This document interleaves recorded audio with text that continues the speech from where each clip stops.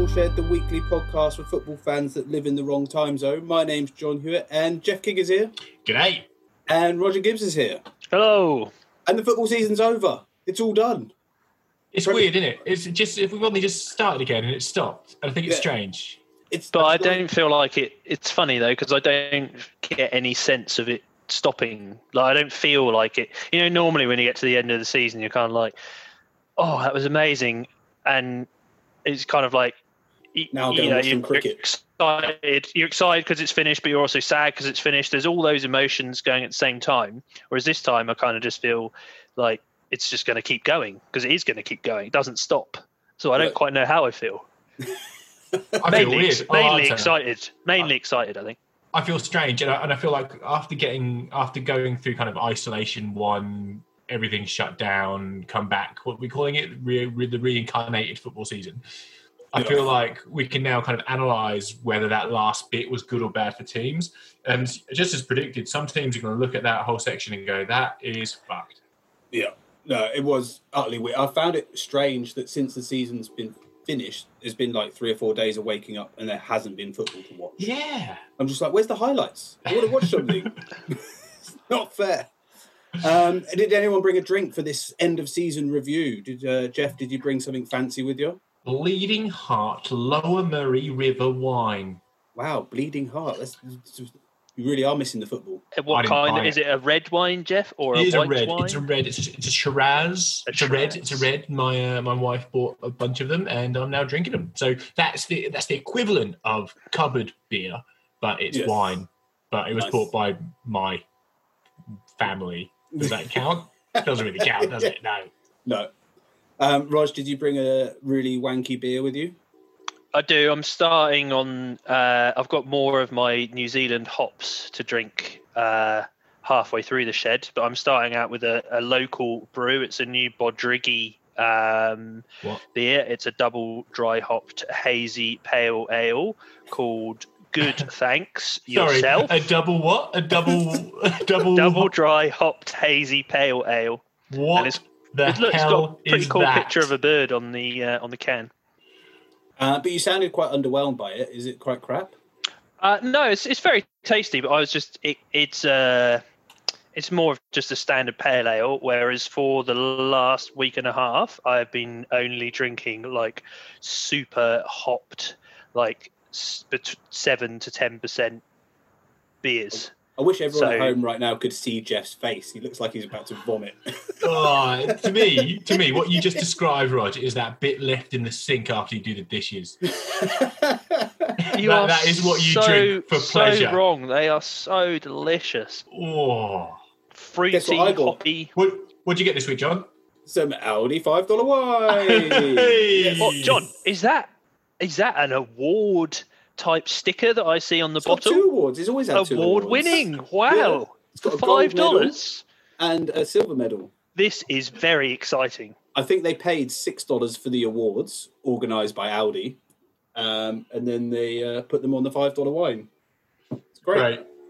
You're true to your heart, John. True to your heart. Consistent, Jeff. Consistent. Every week we start with a question. But I'm just going to do a bit of admin before we do the question. And this week's questions, by the way, is more than... There is a few, and it's a bit of a season reviewing questions. So get ready. Fingers on buzzers. No buzzers. Okay.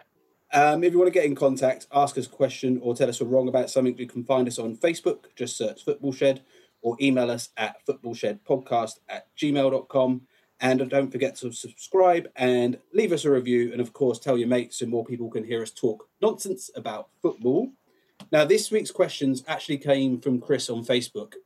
He sent us a link to a bunch of stats from the season because it's been a bit of a strange season. Can I just thank Chris on Facebook for contributing so regularly this season? As I want to get to the season, I'm getting quite emotional about some of these things. And Chris is going to be our MVP, I think. He's been fantastic this year on our social media. So thanks for your input, Chris. Yeah, Facebook Shedder of the Year goes to Chris. The awards is next week. Talking of Shedders of the Year, the awards is next week. So we'll find out all the Shed awards and who of the 3 of us is Shedder of the Year, which I think I'm defending my title. No way. Nah. I've won it every year for the last 4, I think. Anyway, so on to the questions. How many penalties did David Luiz give away this season? 5. Correct. 1-0, Jeff. The record. Wow. It's a record. It's the most anyone has ever given away. And yes. He got sent off, I think, for 3 of them, which is which is even worse. That's so good. What a calamity. 5 in a season. How many times was Jack Grealish fouled this season? Oh, I've heard this one as well. Sorry, Roger, I'll jump in here. I think it's like 146. Incorrect. Do you know, Jeff, that is really weird that I was going to say exactly 146. That is really bizarre. Well, I bet you're glad you didn't. It was wrong. Oh, yeah, but I just find that bizarre. Maybe me thinking it, travelled through the screen and the internet. I am like the man that could bend spoons. Oh, Uri Geller. Uri Geller, yeah. You are in so many ways like Uri Geller, Rog. I made you say that and you didn't even realise it. Like his relationship with Michael Jackson is just like your... No, I'm going to stop there. I'm going to say 180, John. 167 times he was fouled, which is significant because it's the most against a single player in any season ever, but by more than 40 more than the last record. What do you think does that say he's a good player? Probably does say he's a good player. It says that Villa and that everything goes through him. Yeah, Villa have one player that they put everything through, and he's always got the ball, and he dribbles a lot.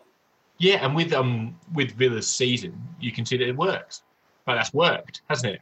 Yes. Yes, they stayed up. I mean, we'll get to that from an Aston Villa perspective. But if you are strategizing, you're putting your tactics together to play Aston Villa, it sounds like 19 other managers went, I tell you what we need to do, put the boot into that kid, and that'll work. And actually, it did. So the game's analysts really earned their stripes with those Aston Villa reviews. Got some video clips for you, boss. Got some video clips. I'll tell you, there's one bloke, you might not have heard of him. It'll take you by surprise. His name's Jack Grealish. Do you reckon they threw in some Lee Hendry ones occasionally just to make sure that they were really watching? Just to double check. Van Dijk became the 5th player to play every minute of a Premier League title-winning season. Can you name the other 4? Sorry, can you say it again? So Van Dijk played every minute of every game for Liverpool and won the league. Only 4 other players have ever done that in the history of the Premier League. Well, I know John Terry's one. Terry is one. I remember John Terry doing that. Gary Pallister? Gary Pallister is another one. Whoa! Gary Pallister in 92-93. John Terry in 2014-2015. Dennis Irwin? No. The other 2 are since John Terry. Since John Terry? One's Chelsea and one's Leicester. Petr Cech? No. Is it a goalkeeper? Oh, sorry. Outfield players. Player. That's strange that a goalkeeper hasn't done that. Goalkeepers have. Sorry, this was outfield players only. Oh, John, okay. And is this, they have to have played every minute of every game or just when they played? Like, as in they've had no injuries as well and they've played every single minute of every game? Every single minute of every single game. What did you say, Leicester? Did you say Leicester? Yeah. Kante? Nope.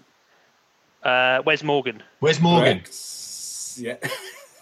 Is it Wes Morgan? See, Rog, I was going to say Wes Morgan and then you said it. I'm like Uri Geller. You see what happened there? Shut up. Okay, we've got one more for Chelsea. Yeah. Still plays for them. Been there a while. What? Azpilicueta. Oh, Azpilicueta! See, Rog? Do it again. That's 3 We're linked. 2 more. Okay. How many penalties did Man United win this season? Oh, it's a record. 14, 15? 13. Correct. 14. The most ever. The most ever. Speaking of Man United penalties, Bruno Fernandes's penalty technique, right? What do you think? We'll hold that thought because we're about to get on to Man United in about 3 seconds. I'll just do my last question. Okay. Sorry.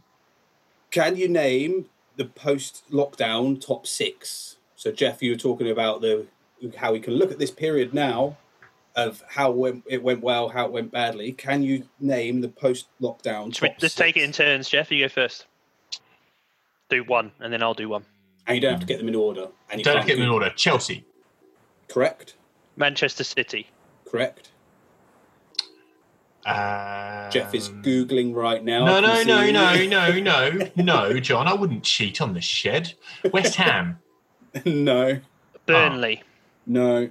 Oh, God, we're What? crap Burnley? at this. No. Burnley. Man United. Obviously, Man United. Sorry, Man United. Yeah. They probably won it.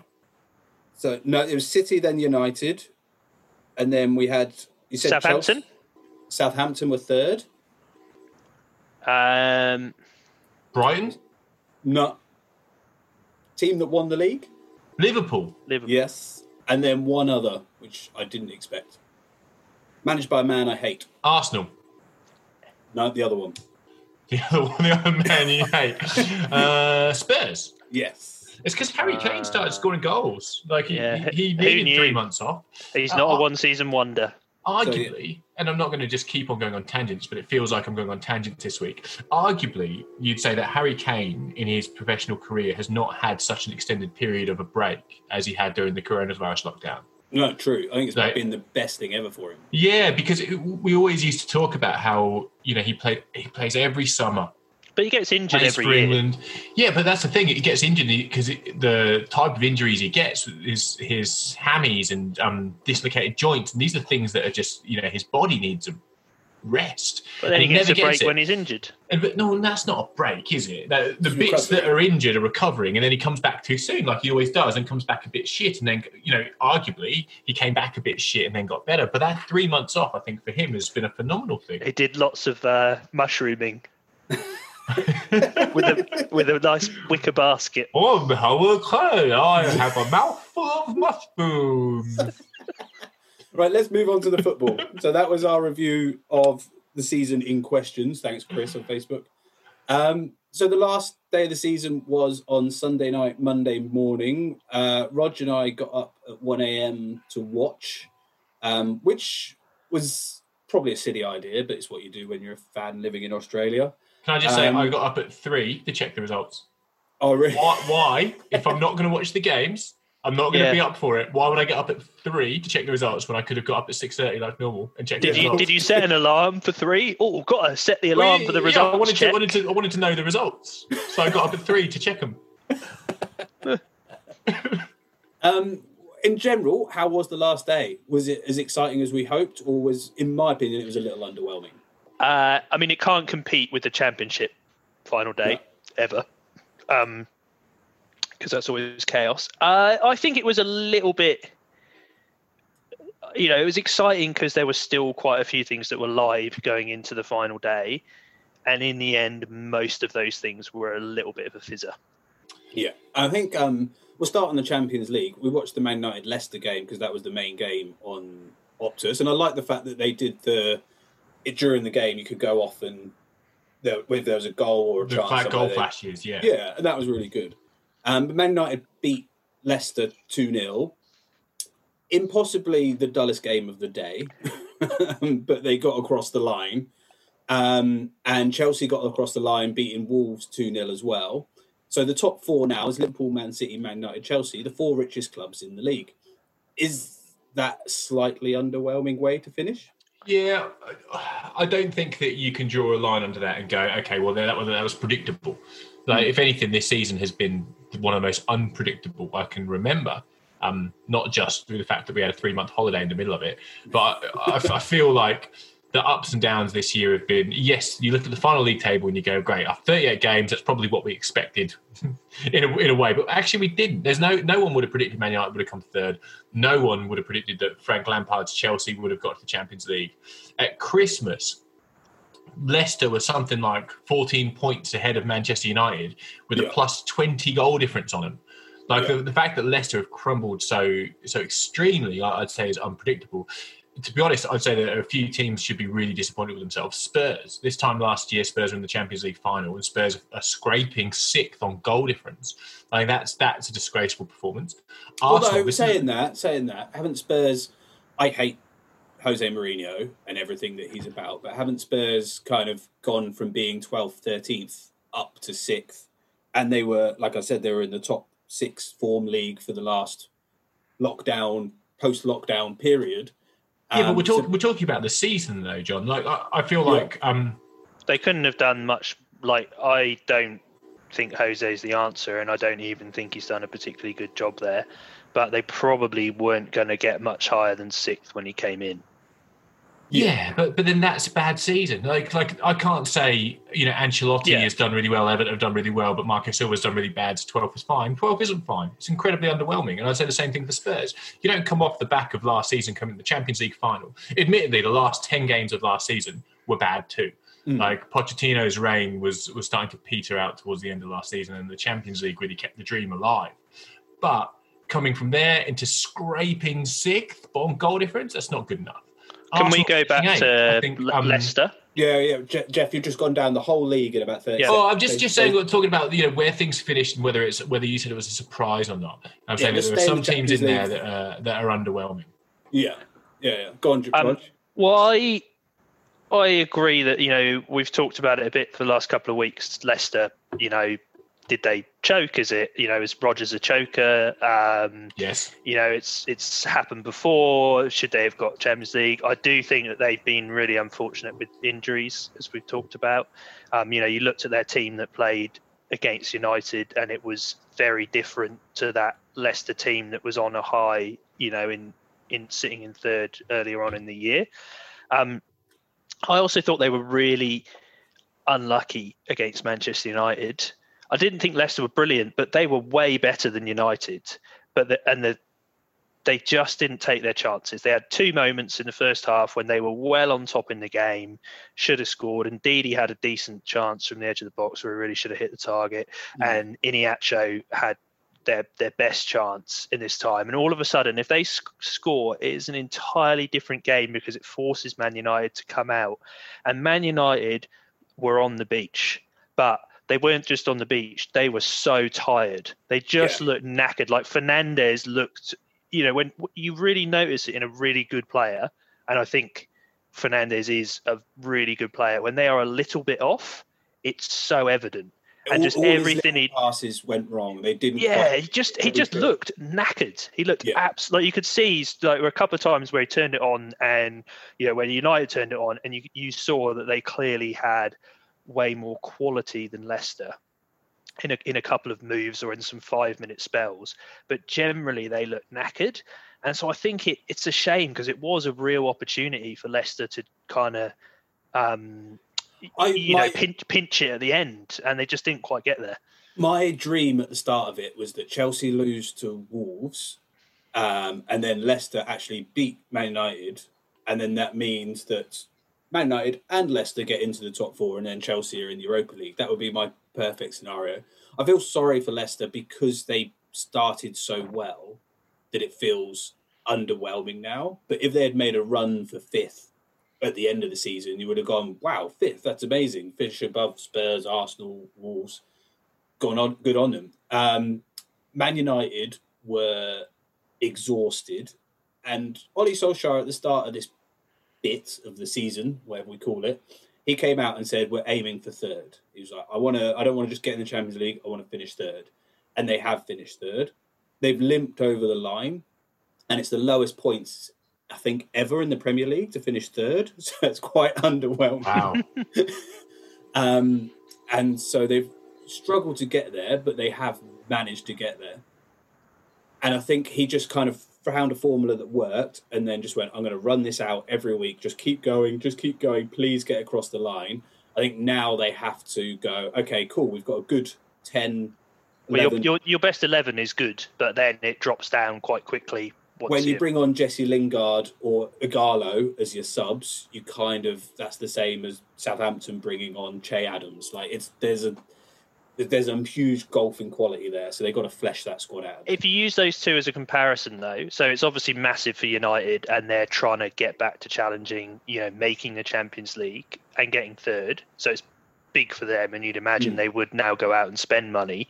What do you guys think happened to Leicester? Like, does their squad get pillaged now? Well, in this game, Schmeichel, Kasper Schmeichel had an absolute mare. Both United's goals were gifts from Leicester's backline, whether it's defensive errors or goalkeeping errors. So that strikes me as some lapse of concentration, fatigue. As you said about United, when United's first team shake, then the subs aren't good enough. With Leicester, the injuries were forcing those subs to be regular players, and that meant that they really struggled for momentum, struggled for solidity. Rodgers is, like we joke, we call him a flake, but he's stubborn in his style of football, and he always has been. One thing I thought happened to him after leaving Scotland was learning how to be a bit more pragmatic and a bit more, do anything for the win and be a bit less idealistic. But actually, we'll call it the last chunk of this Premier League season, his idealism has got in the way of his pragmatism. Because I don't know if I agree, Jeff, because they've changed their formation. And they had to change their formation. They had to, yeah. Yeah, because they don't have enough players. So I think it's more an artifact of their squad depth rather than it being Rodgers' coaching. I think Leicester are going to stick around the top six. I don't think they're going to get pillaged completely. I think James Maddison will stay, Vardy will stay. He just signed a new contract, Maddison, 110 grand a week. And so I think they're going to... Pereira? Yeah, Chilwell? I think Chilwell might go, but I think they'll keep the majority. And if you read the gossip pages, which are always full of nonsense, but Leicester are constantly linked with... It's always... Chelsea, Man United, and Leicester are interested in Paulo Coutinho or whatever, so they're getting linked with these players at a higher level, and I think they've got money, and I think Rodgers is a good coach. So I just think I don't see them going anywhere. I think they're going to be around that top 4 or 6 conversation next year. So I think this is incredibly significant. I think that they would have been drawing up plans for Champions League football for the last 6 months.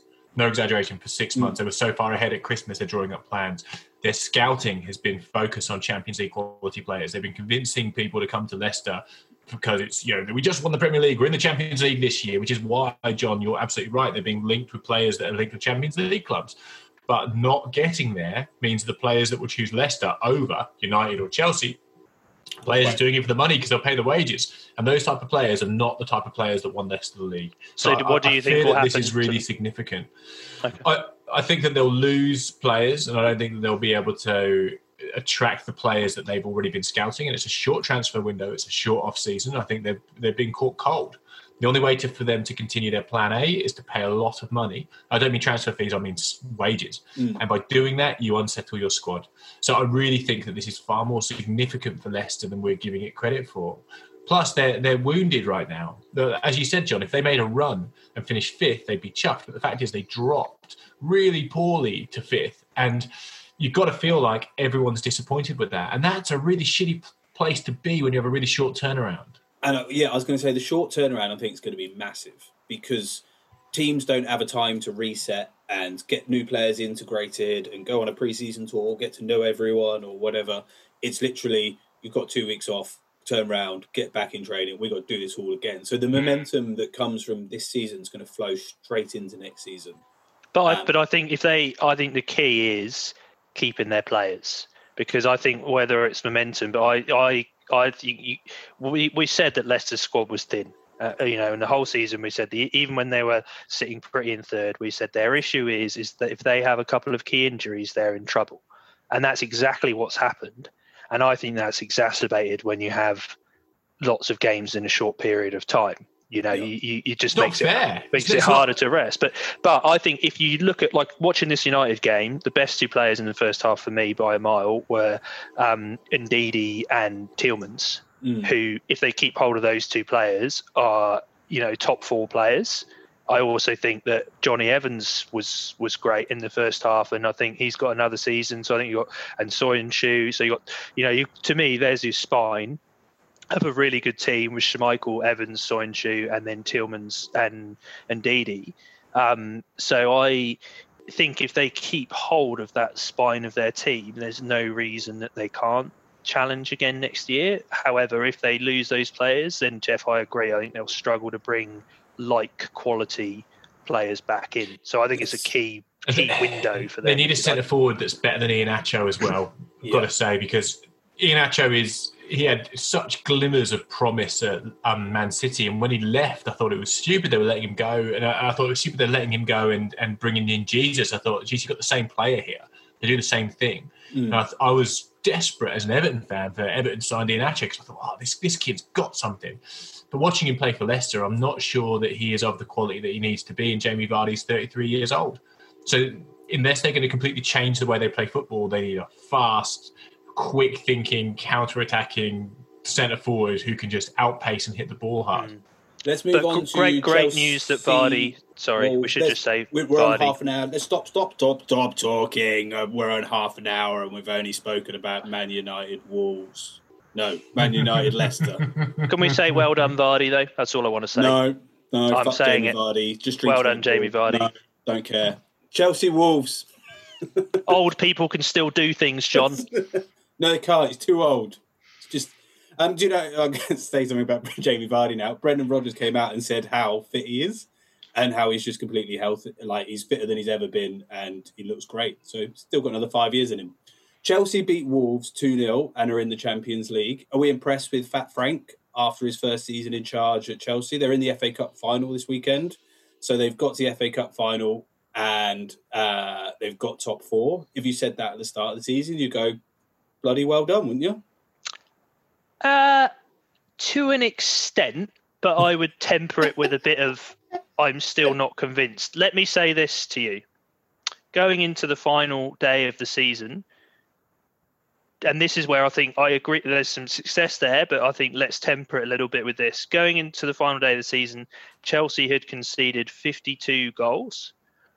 There were only 2 times in the Premier League history where they'd conceded more goals than that, which was both 55 goals back in the 90s. Yeah. Then they let in a lot of goals on the last day against Liverpool. So it is their worst season defensively in Premier League history. I think that it is a bit of a perfect storm. You know, one of the reasons we give Arsenal so much stick is that they didn't win the Premier League the year that Leicester won it. Because it was the perfect storm. There were other big teams in transition they should have won. This was a little bit similar this year in that clearly Liverpool and Man City are the best 2 teams. And then, past that, it was going to be a bit of a scramble because there were other teams in transition. I think we've all said we've enjoyed watching Chelsea. We've enjoyed watching some of the young players coming through. Mason Mount's free kick was amazing. Mason Mount's free, you've got to take your hat off, to those players. I thought that was big in the moment, because that first goal in that game was huge. And that was a great free kick. I think Giroud he would be in my post-lockdown 11. I think he's been absolutely excellent since they came back, and crucial. He is what has got them the Champions League. His goals. I think that was a great signing. They're going to go and spend money. I'm still not convinced Frank's the man. I think he might be gone by Christmas. Frank wanted Giroud gone. Remember, he's like that. It's by default that Giroud is still there, and he's been the player of lockdown. I just look. You know my opinion about Frank Lampard. I have to take my hat off to the position Chelsea have found themselves at the end of the season. You're right. FA Cup final, top 4. Any other manager would be going, oh, good on you. Especially with the face of adversity and all of that.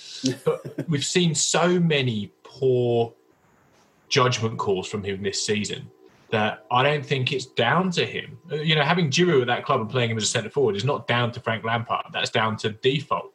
And Giroud is a good enough player. In fact, Chelsea players are good enough to be in the top 4. Frank Lampard has been a custodian of those players and not fucked it up badly enough to have them really press the self-destruct button. I'm not going to give him no credit at all. I am going to say that blooding in the youngsters the way he has been really impressive. They've obviously bought into him.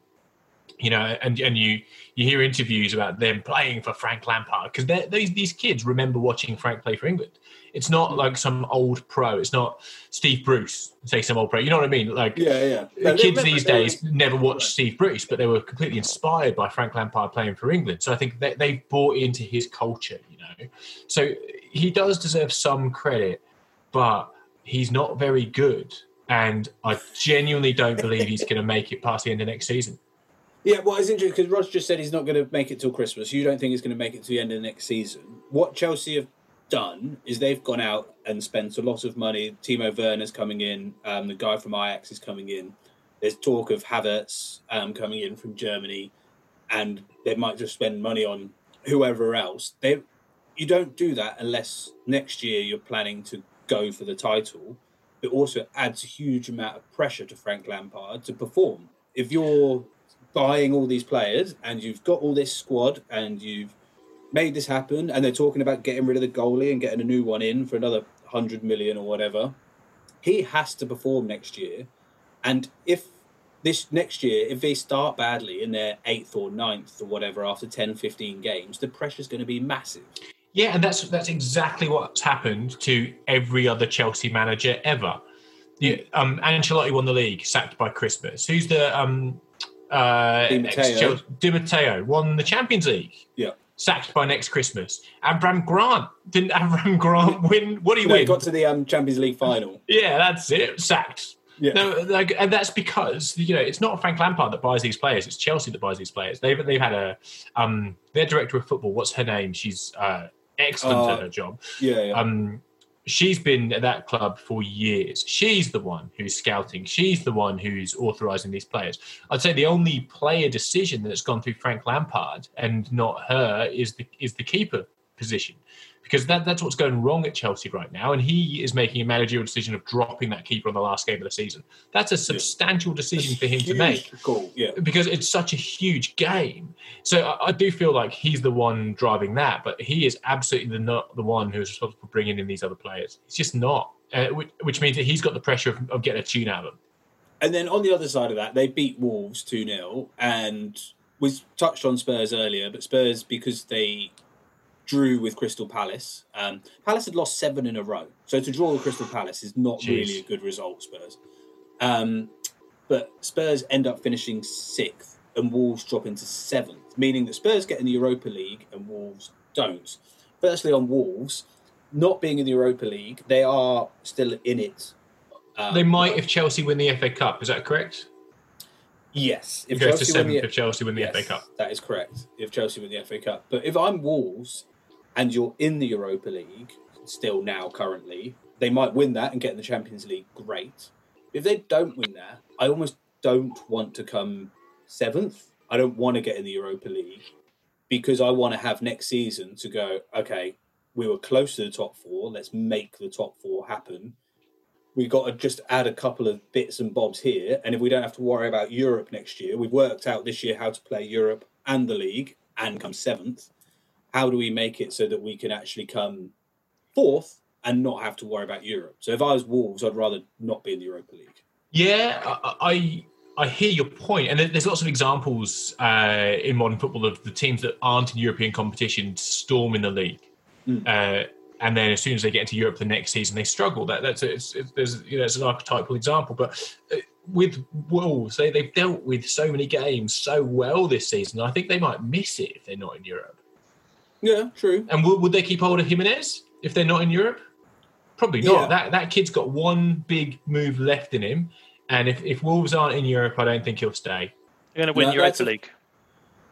No, but we were just saying, Roger, you walked out of the room to go and get a beer, that Wolves, because they finished 7th, they don't get into Europa League for next year, unless Chelsea win the FA Cup. And No. But they're going to win it. They're going to win Europa League this season, so they'll be in the Champions League. They're not going to win it. They're not going to win it.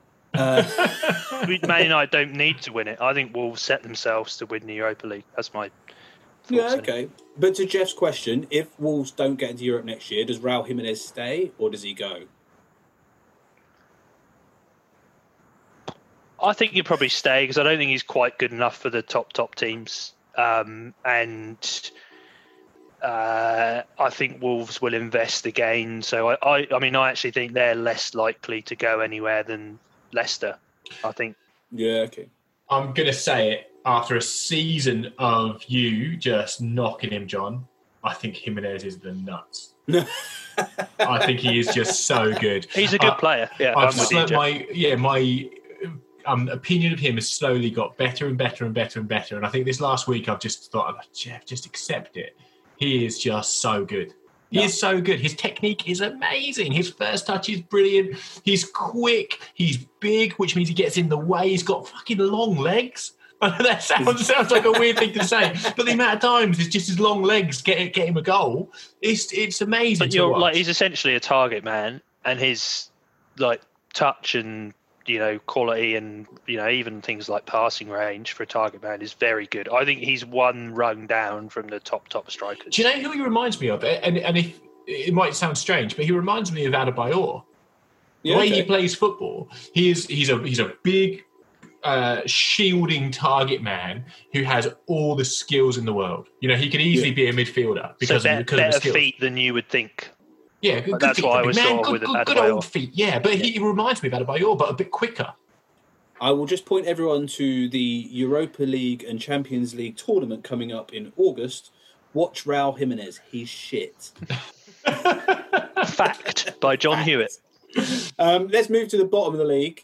In the relegation battle, Villa managed to stay up. They got a point that they needed at West Ham with a Jack Grealish goal. That man, Jack Grealish, turned up to save the day at the end. And they just got across the line because Bournemouth smashed Everton 3-1. Let's start with Villa. They've stayed up. Well done. Good. What does next season look like for them? Like, do they lose Grealish? Do they build on this? That's the number one question, I think, is do they just get relegated? Well, what happens to Grealish? Like, if you take Grealish out of that team this year, they're relegated. They also get fouled. But I mean, you look at the rest of that team, I think the other person I think is he gives Tyrone Mings some credit. He had an excellent last few games and marshalled that defence. They really stayed up because they suddenly managed to keep a few clean sheets at the end of the season, or not be so error prone at the back.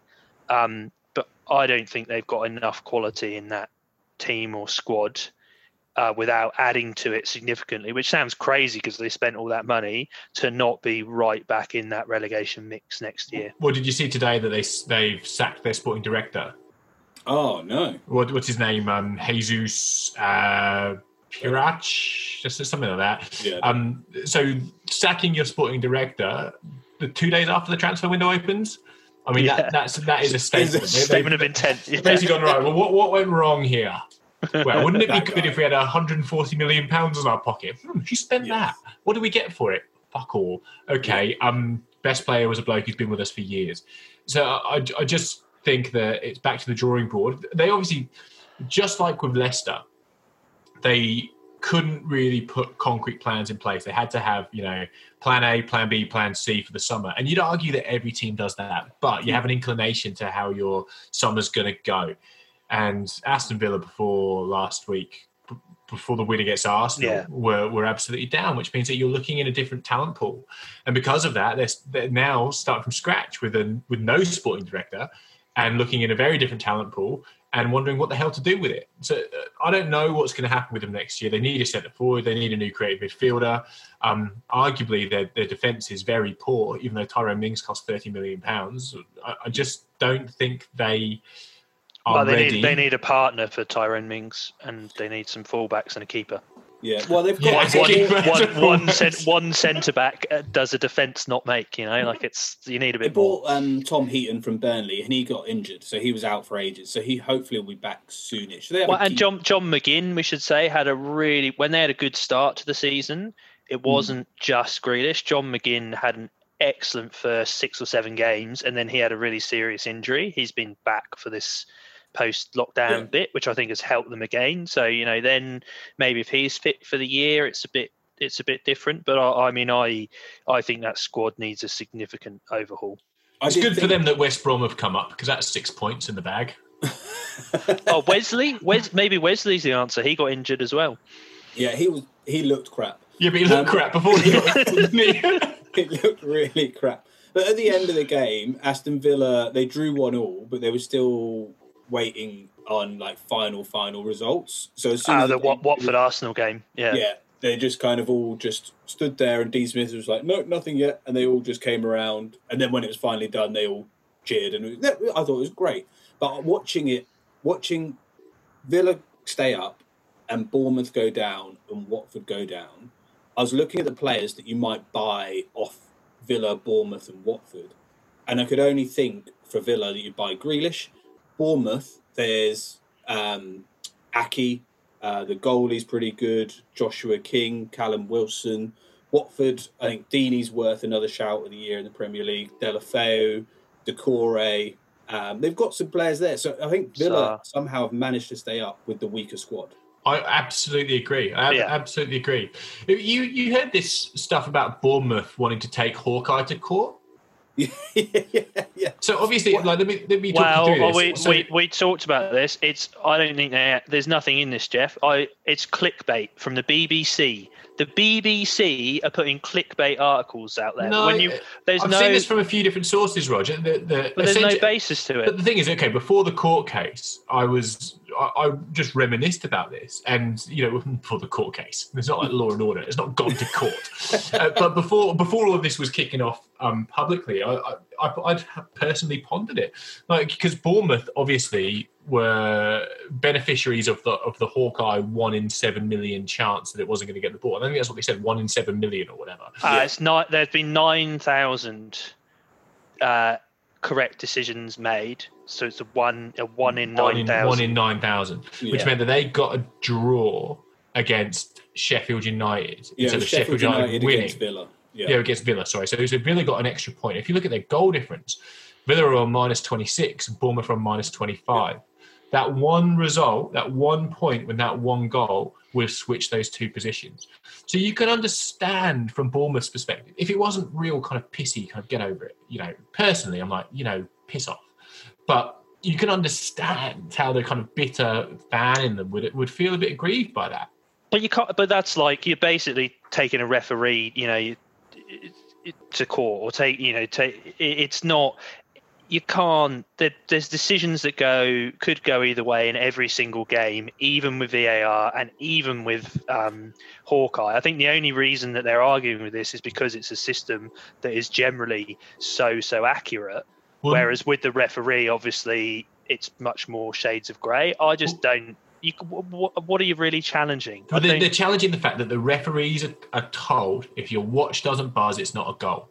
Like there is no human discretion for the ball crossing the line, and that's why they go look. They point at their watch. They go, the watch didn't buzz, which means that they're saying, well, Hawkeye's error meant that the rules of football, they didn't use their discretion, which they would have done.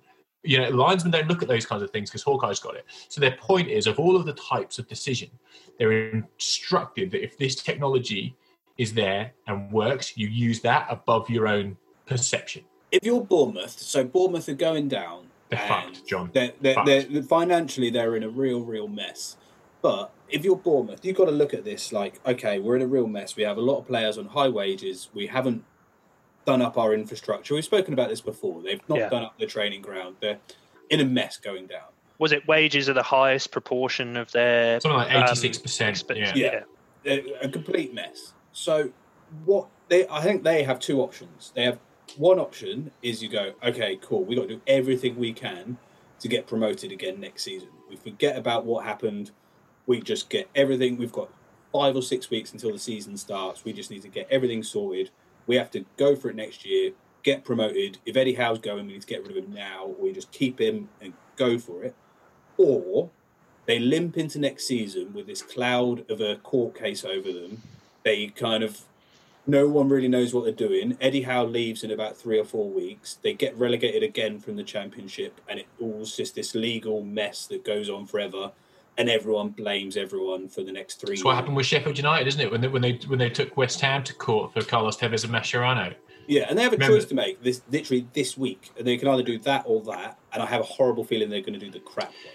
They will not come back to the Premier League for years, in my opinion, no matter what they do. John, you're right. You should be proactive about it. You should take the choice of going, well, let's concentrate on ourselves and not try and be bitter and twisted about it. Of course, they could do with the money. If they won the court case, they could do with a bit of cash.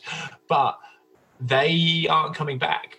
We won't see them. We will look. There has to be a fire sale because they can't afford to keep those unless they agree, significant wage cuts. And there's I don't think they have many relegation clauses in a lot of the contracts for their high wage earners. So I think they need to sell an awful lot of that squad.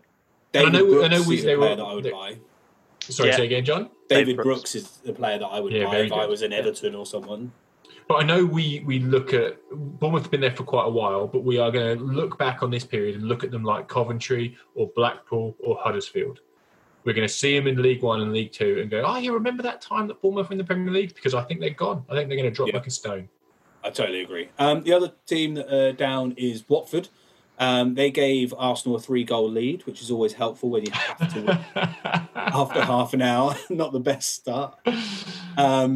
But then they came back into it and almost got something out of it. Showed a bit of fight, yeah. They showed a little bit of fight, but they've almost shot themselves in the foot, haven't they? Is it their own fault? They fired the manager with 2 games to go. They've had 4 different managers this year, if you include Hayden Mullins. Did you see that that Mr. Pozzo, am I getting that right? Very magnanimously came out and said that we might not have made, the greatest decisions this year in, some of our decisions running the club. Like it was in the most without wanting to admit any guilt, they kind of said that it's our fault. We fucked up. Yeah, but in such a way that I was just kind of like, just come out and say it or don't do it. There was nothing believable in that. I feel like, there's been lots of things in the press about it this week saying essentially the managers of Watford don't run the club. The owner's so involved in that running the club that they just, there's emotion and they just make these decisions and they just do it. I don't get any impression that is going to change at Watford. There's a thing, right? I remember when I was a kid, I used to skateboard, right? And not very well, but I used to skateboard. In my head, I've just suddenly got a picture of 6'6" Jeff trying to skateboard. Yeah, of course. I was like a windsurf. Do you know what I mean? Like my body would be the sail and the board would be on the floor. But I remember when you're a kid, you're poor and you get a board for Christmas, whatever. It got a bit ragged, and like the end, the bit at the end, the up bit, got so worn down that I sanded it off. Yep. So I got a sander and I sanded it off. And I remember taking it to the skate shop to get new grip tape on it. And it had this really tiny end bit where my back foot was meant to go, like super tiny. And I remember saying to the bloke in the shop, I was like, oh yeah, no, this is good. Because it's so short, it means that when you push it down, the board goes higher. So you can jump higher, you can ollie much higher. And I remember him just looking at me like I was a loon. And he said to me, he goes, look, if that worked, everyone would do it. And they don't. And I think about that, looking at Watford. I'm like, if it worked, sacking your manager 4 times in a season, everyone would do it. And it is somewhat kind of... I feel relieved to realise that it doesn't work. It's good to see them go down in a way, because it's a crap idea. We all knew it was a crap idea. And watching them survive year on year, you're like, oh, maybe there is another way. Maybe there is another way to do it. Why don't we just do it all like Watford? Why are we so precious about these things? Actually, no. It's bad. I think the Watford way of doing it can work. But you can't sack the manager 3 or 4 times in a season. Like, I liked the fact that they got promoted and then they went, right, you've done your job, manager, that you've got us promoted. We don't need you anymore. We need a Premier League person who's going to keep us in them. And that, to me, actually makes a lot of sense, because getting promoted from the Championship compared to staying in the Premier League are 2 completely different jobs. So you're asking one person to do the same thing. So that kind of makes logical sense to me. Not even sure I agree with that, John, because I think of Chris Hughton and Rafa Benitez and even Eddie Howe. And I think of managers who've come up in the ranks like that, and actually they've been best suited. It was the Huddersfield manager for the first year that they survived. Oh, Wagner. Yeah, Wagner. You can't tell me that someone else a Premier League manager coming else could get a better run out of those players. I'm not saying it always works, but I think the Watford model is you bring in a person who will make this bunch of players do the thing you need. And the thing they needed was promotion. Now that person has done that for them. Now they need a person to come in with this bunch of players and make them stay in the Premier League. And then if they do that, great. If they don't, we'll get rid of them, get another one. So I'm not saying I agree with it, but I think there's some merit in it. There's some logic. But they fucked it up this year. Yeah, they did. Watford do have a lot of players that I think the rest of the Premier League should go and buy very quickly. Because I think Deeney's got another year in the Premier League. And if I was someone down the bottom of the league, a Newcastle, Palace, Brighton, I would just sign him. He's going to be a good influence on the dressing room, and he'll get you a few goals, and he'll definitely score a penalty. Sarr, who I think is amazing, and I've told you that I think he's amazing a million times. I think Will Hughes is a very good player. Decore is a very good player. Welbeck, if he doesn't break, is a very good player. And you've got Fat Jerry. Welbeck's crap. There is no way they should have gone down with that squad. And you look at Is squads Chalobah still there, John? You love Chalobah. Nathaniel Chalobah's still there. He's brilliant. squads like Palace's squad, Brighton's squad, and there is no way that Watford should have gone down. That's mismanagement. Definitely. Right, let's run through a bit of other Premier League bits and bobs. Can we just give Arsenal a shout out? I was going to do it at the beginning, but you're Yeah, right. no, go I was on. getting, No, I was 'cause getting a they bit did- off. They did play against Watford, so go, Jeff. And when I say shout out, I mean I just want to highlight that this is the worst Premier League finish that Arsenal have had in the last 25 years. Good shout Is out. the lowest points tally in Premier League history for Arsenal. It's the only time outside the top six. And during 22 seasons in charge, Wenger never finished on less than 63 points. Wow. So the fact that Arsenal have got so much love in this post-lockdown era, I think, just like everyone else, you can't just look at this in isolation. Have they got a lot of love? They haven't Yeah. on this pod. Well, No, not on this pod, but there I are think other we're places an in the world. anomaly. Yeah. I think everyone thinks they're brilliant, which I don't get. And they got the FA Cup final this weekend against Chelsea. And if I was Arsenal, I'd do everything they can to lose that because the Europa League will screw them next year. So I Yeah, would agree. lose that game Oh. and just show focus on the league. And I know we're running short of time before we do, but Kevin De Bruyne, But then, John, it holy doesn't matter. moly! John, they're going to be in the Europa League, whatever, because Chelsea are in the Champions League. It doesn't matter. They're No, in the they're in the final, so they'll be in the Europa League, won't they? No, if Chelsea win, it goes to Wolves in 7th. Yeah, he goes to 7th place, Rog. Uh, Kevin De Bruyne's brace was just something else. Yes, Kevin De Bruyne is the best player in the league. Fact. It's outrageous. That first goal, the way he got it out of his feet and just curled it, was outrageous. And then the second goal, the one that just bulleted off the post. Yeah. Do you see his reaction to that? Do you see the way he just kind of He's like, yeah. just walked off? And like even Mahrez, like the world's biggest dick sniffer. He like, You sorry, I hate shouldn't be. Mahrez. Why do you hate Mahrez? I don't know. You just hate Mahrez. He's just so hateable. Tell me he's not hateable. No, I don't Convince think me he's he's not hateable. Top 10 players in the world. Well, no, he's a good. Oh, he's so not. But he's a good footballer. But he's just a hateable bloke, which is fine. I don't mind hating hateable blokes. Anyway, Mahrez. Even Mahrez's face was just like, "Holy crap, Kevin, you're good at football." And to crack that kind of face off Mahrez, the beaver from Weaver, he's like incredible. there aren't that many players in the league that you would just pay to watch. Forget about the rest of the game. You'd just watch that one player and what they do. And De Bruyne is one of those. He is just an absolute magician. Amazing. Yeah. Liverpool won their last game of the season after going a goal down. They won 3-1 in the end against Newcastle. Klopp won Manager of the Year, the LMA Manager of the Year, and Jordan Henderson won the Football Writers Player of the Year. And Lovren has left, gone to Zenit St. Petersburg, and Adam Lallana has left and gone to Brighton, which I think is actually a really good signing for Brighton. Great signing for Brighton. It's just what they need.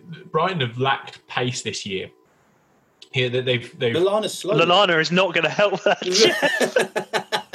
You think he's too slow?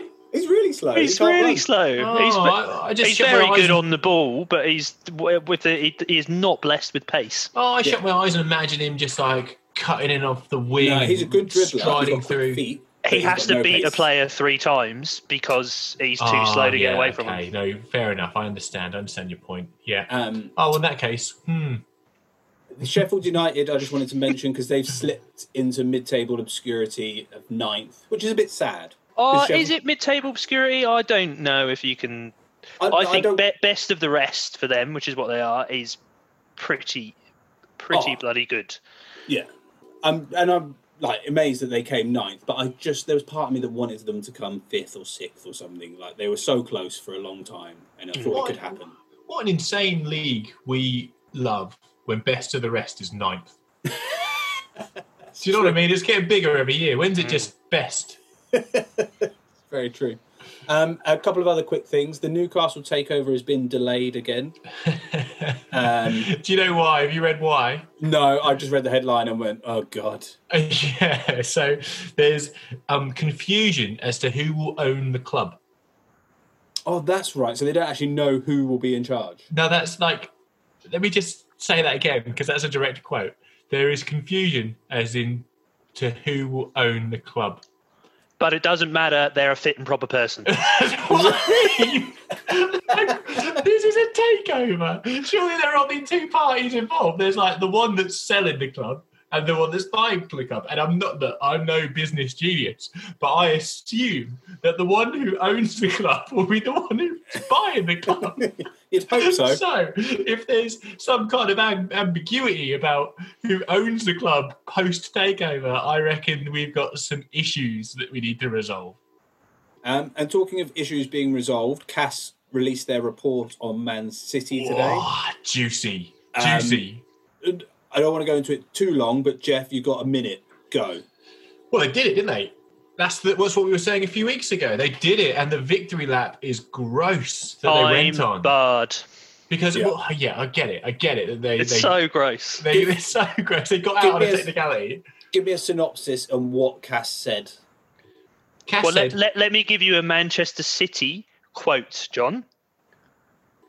Legitimate basis to prosecute the Manchester City group. So that was Manchester City's opinion of the evidence, was that there is a legitimate basis to prosecute the club.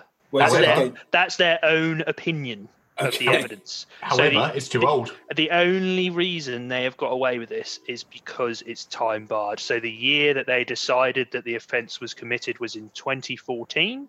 So it's more than 5 years ago, and so they're okay. But everything else says that they were guilty. Great. Well, that's good. But a positive thing here that I thought about this, if you look at it from a positive sense, is it positive that they've only found evidence going back to 2014 in terms of, does that mean that the process is now working because there hasn't been dodgy stuff done since then? No, because it's all about the relative value of your business. They did dodgy stuff before Man City, the brand, was worth enough money. The problem is that you can't get a sponsor. I can't be worth 100 million and get a 700 million pound sponsorship because it doesn't add up. It's manipulation. But if I'm worth 700 million, then my sponsorship is relative.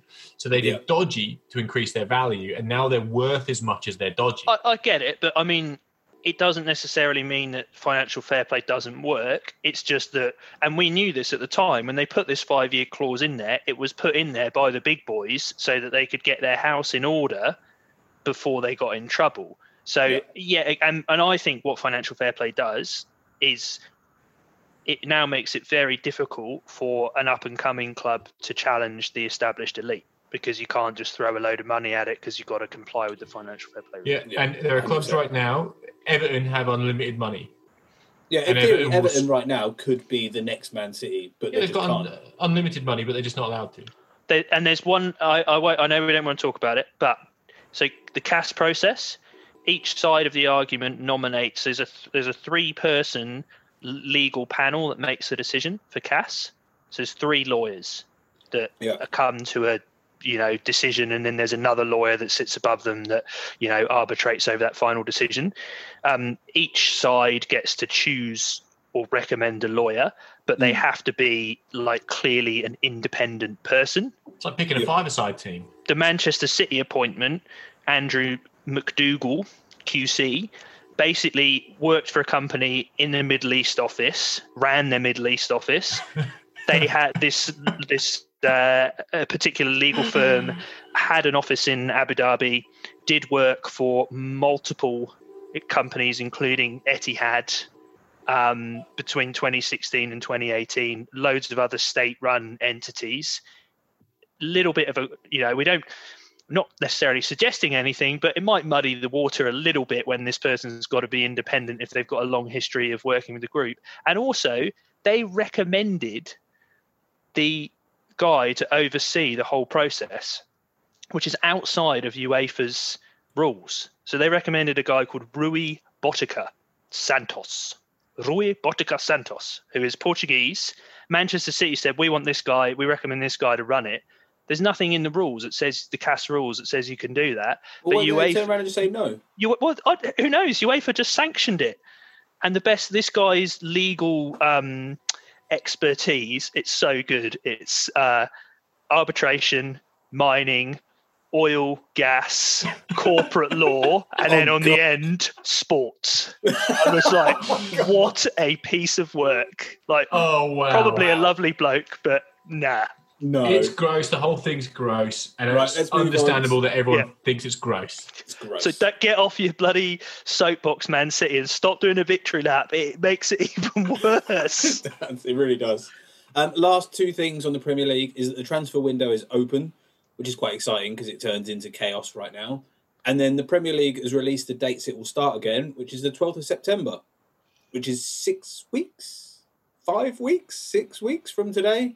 There's a UEFA Nations League game the week before, and then the week before that is the Champions League final. So basically, football just keeps going.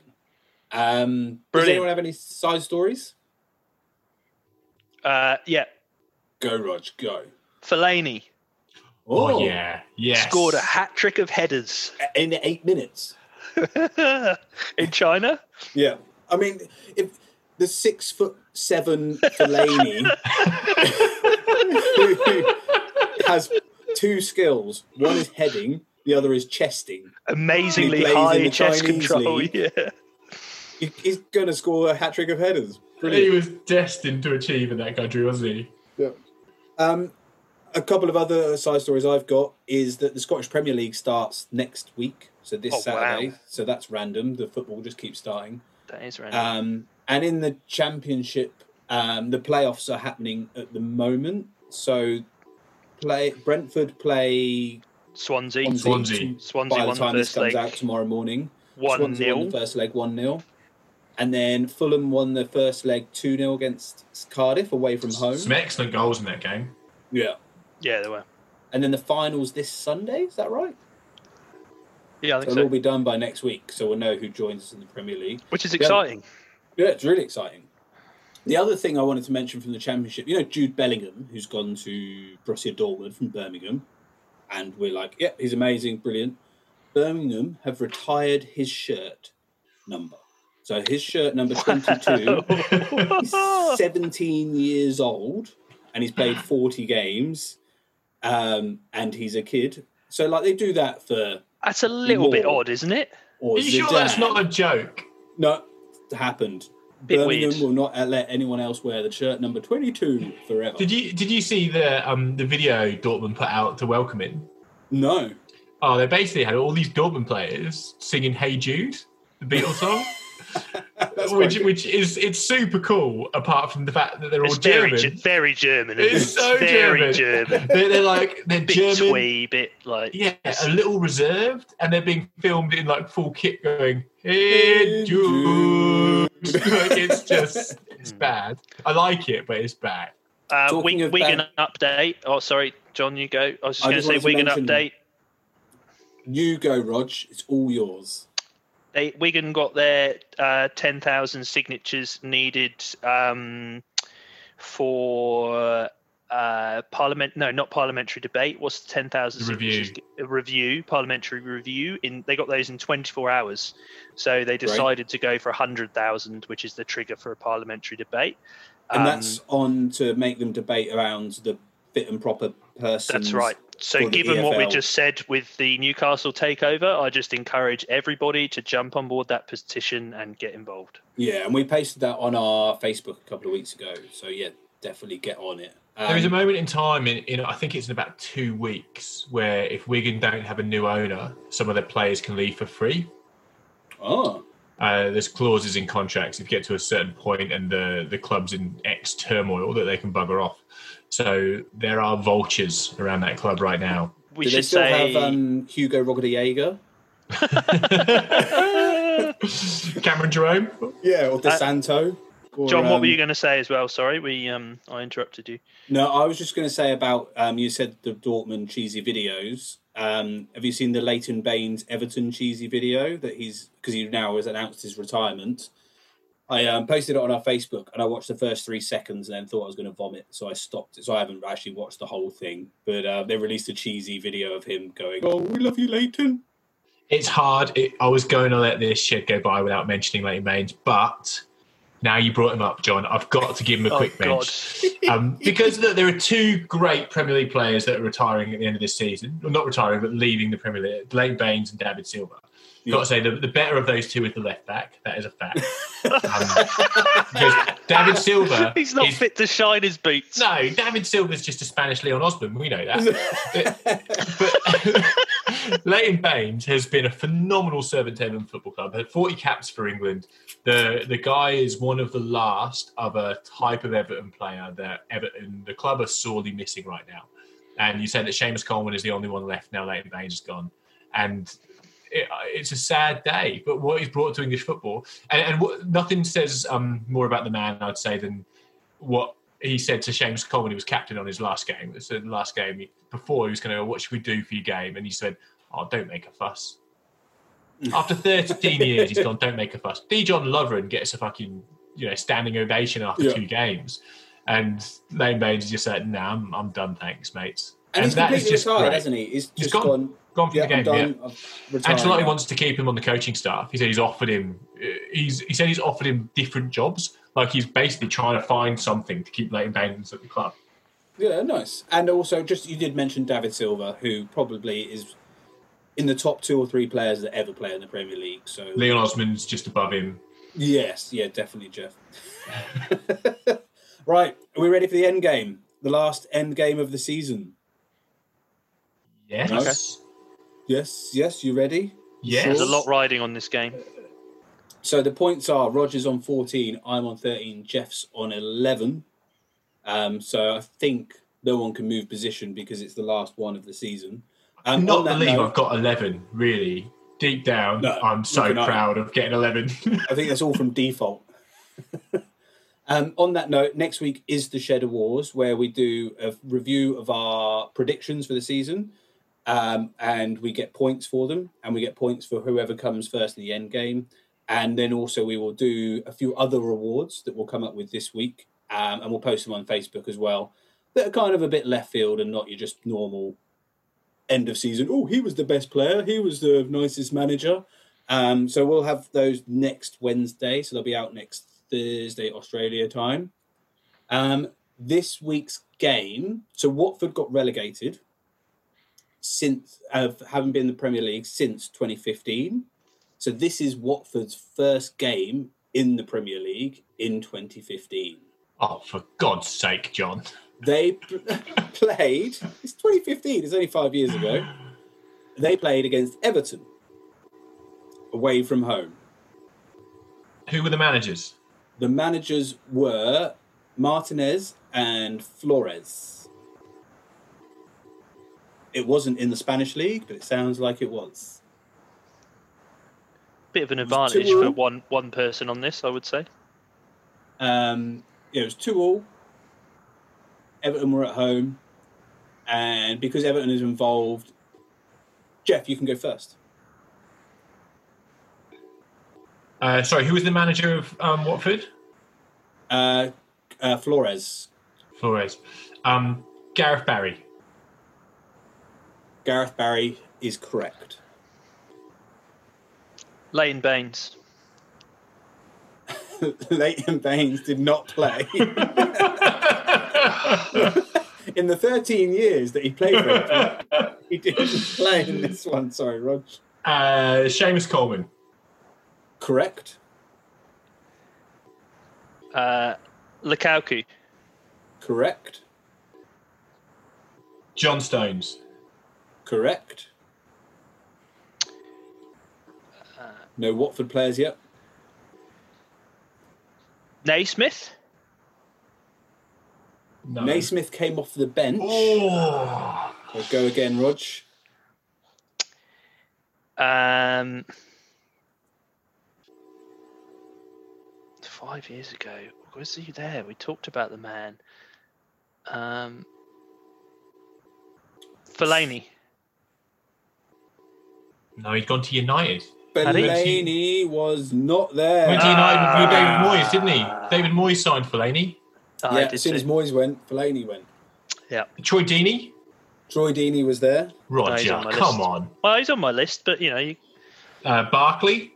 Ross Barkley was there and scored. Deulofeu. No Delafeu. Oh. So the teams were Everton, Tim Howard, Coleman, Stones, Jagielka, Galloway left back, Brendan Galloway, James McCarthy, Gareth Barry in centre midfield, Mirallas, Barkley, Tom Cleverley, Morellis. Kaku, and then Watford was Gomez, Holebas, Cathcart, Prodel, Sebastian Prodel. Yeah. Anya, Kapui. Is Kapui still there? He is, isn't he? Yeah. Garami. just a bit Capuia. And then a guy called Gerardo, that I've never heard of. And up front, Troy Deeney. Well, John, I've got to say, for the last end game of the year, you picked a particularly underwhelming game and teams. Watford got relegated. So You got to say Everton have taken a big step backwards from that side. That was the season that Everton got 72 points, but only came 5th. It says a lot about Everton because when John reeled off those names, they didn't scream quality to me. And yeah, 72 points this year would have got you 3rd. Everton have taken a huge step backwards from that side. That means that the final scores this season are Roger 14, me 13, Jeff 12. So, Wow. I've been cruising for weeks now because I knew I had it in the bag. Yeah, whatevs. But just getting your fat belly out, just going, I'm on the beach. That's I'm right. on that beach. I'm like Ray Winston from Sexy Beast. I was thinking more Jabba. Jabba the Pizza Hut. Does anyone have anything before we go? No, I'm looking forward to Shed Awards next week. Next week, and then it's the Champions League, and then it's Nations League. And It's exciting. Then the Super season starts exciting. again. But yeah, thanks for listening, everyone. We will be back next week with the Shed Awards. Don't forget, if you want to get in contact, ask us questions, or tell us we're wrong about something, just find us on Facebook or shoot us an email at footballshedpodcast@gmail.com. Thanks, everybody. See ya. Bye.